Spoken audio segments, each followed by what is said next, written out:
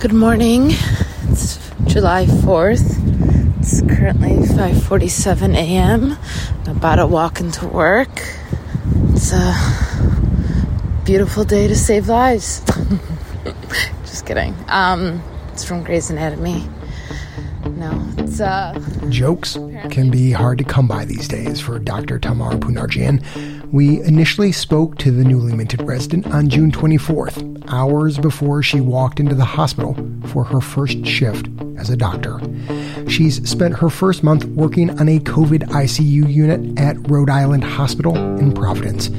Studying medicine for years, working in hospice, even time with patients as a student were poor substitutes for what Tamar has encountered these past 4 weeks. It's a very different experience to hear it and then to actually experience it and go through it.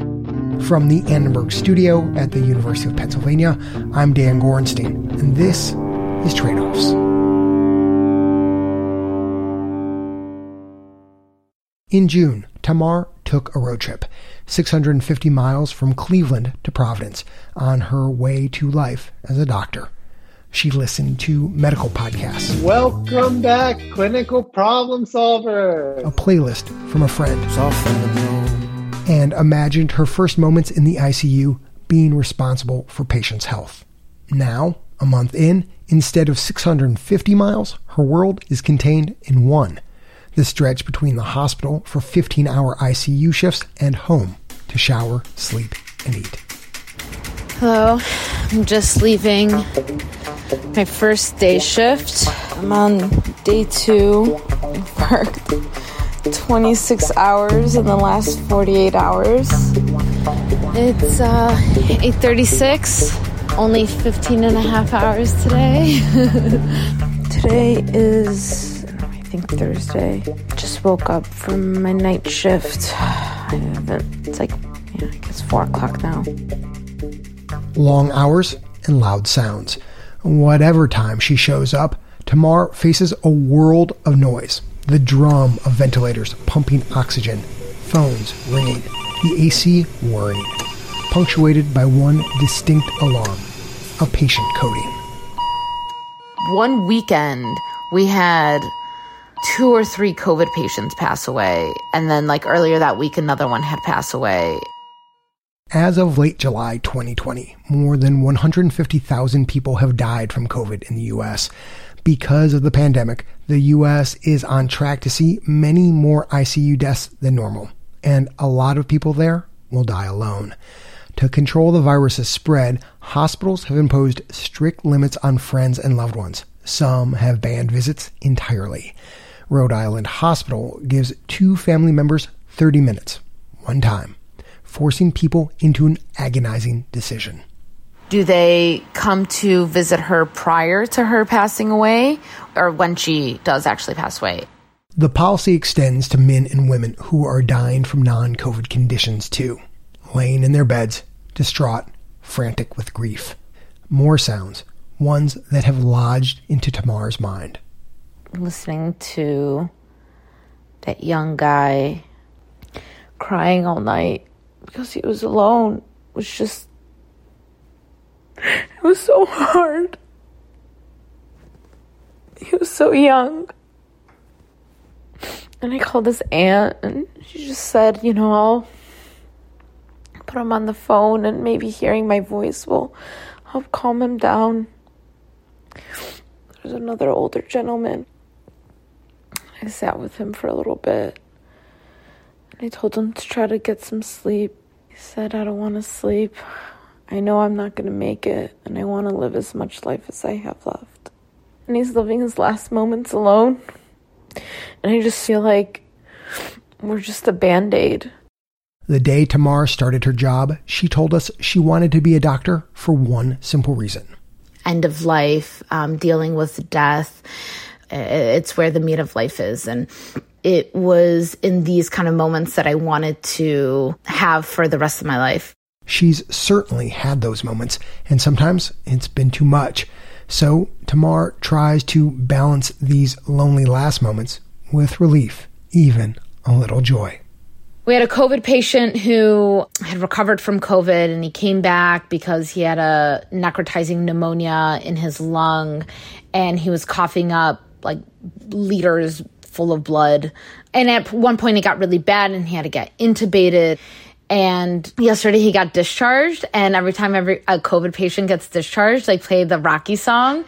And he's just this like really cute Hispanic man, and he like started dancing to it, and it was so awesome.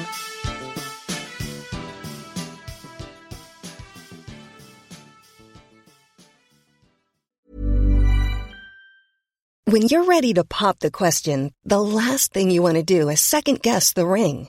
At BlueNile.com, you can design a one-of-a-kind ring with the ease and convenience of shopping online. Choose your diamond and setting. When you find the one, you'll get it delivered right to your door. Go to BlueNile.com and use promo code LISTEN to get $50 off your purchase of $500 or more. That's code LISTEN at BlueNile.com for $50 off your purchase. BlueNile.com, code LISTEN. The literature is robust. Intern year is hell. The senior doctors know it. So do the residents like Tamar. Right now, I'm just tired.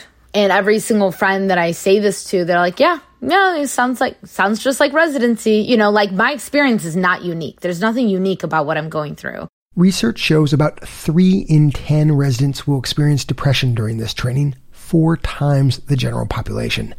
Add the heightened stress and growing death toll from a global pandemic, Tamar and the other 38,000 interns across the U.S. face a great burden.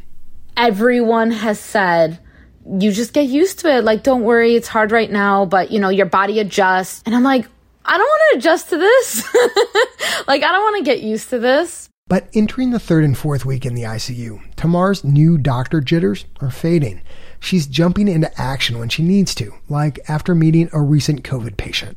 She just got Ativan, and she's on Precedex, and she's on this, and I was trying to like think through what could be happening. Tamar ran through a quick mental checklist. Her intuition kicked in.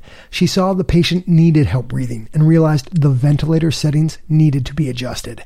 I, for the first time, kind of like made an independent decision. And the patient's breathing settled down.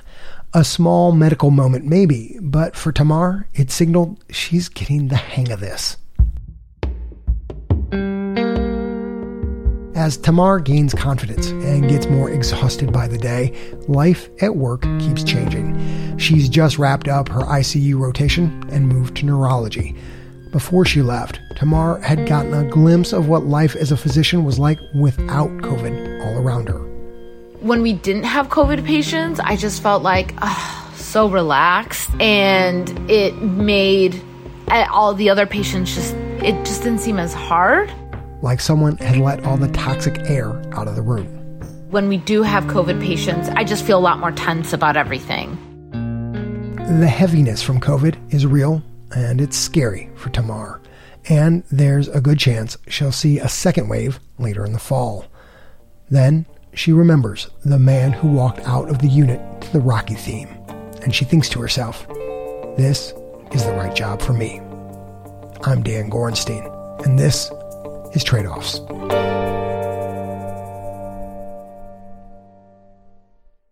Just a quick postscript, folks. Trade-Offs will be taking the month of August to work on new stories for the fall, so we won't have anything new in the feed. We will still send out our newsletter every Friday, where some of our favorite health policy wonks talk up the research they're reading, and our team recommends some of the top health policy stories of the week and recipes, always with the recipes. To sign up, there's a link in our show notes, or you can click the big orange button at the top of our website, tradeoffs.org. Thanks so much for making Trade-Offs a part of your week. Talk to you in September.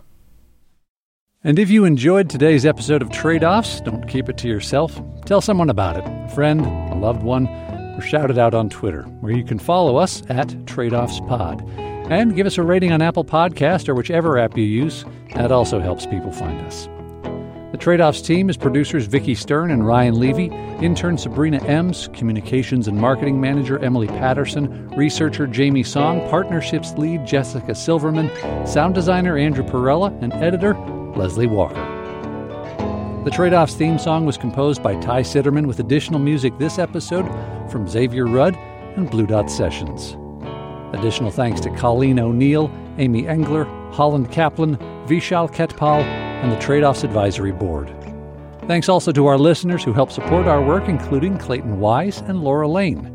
Trade-Offs is supported in part by the California Healthcare Foundation, Arnold Ventures, and the Robert Wood Johnson Foundation.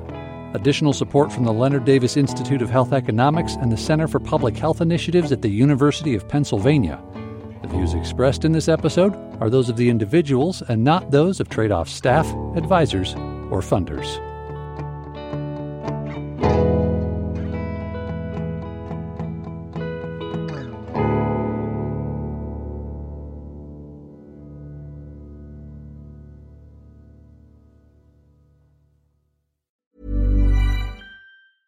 Even when we're on a budget, we still deserve nice things.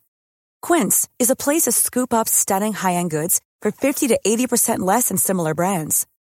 They have buttery soft cashmere sweaters starting at $50, luxurious Italian leather bags, and so much more.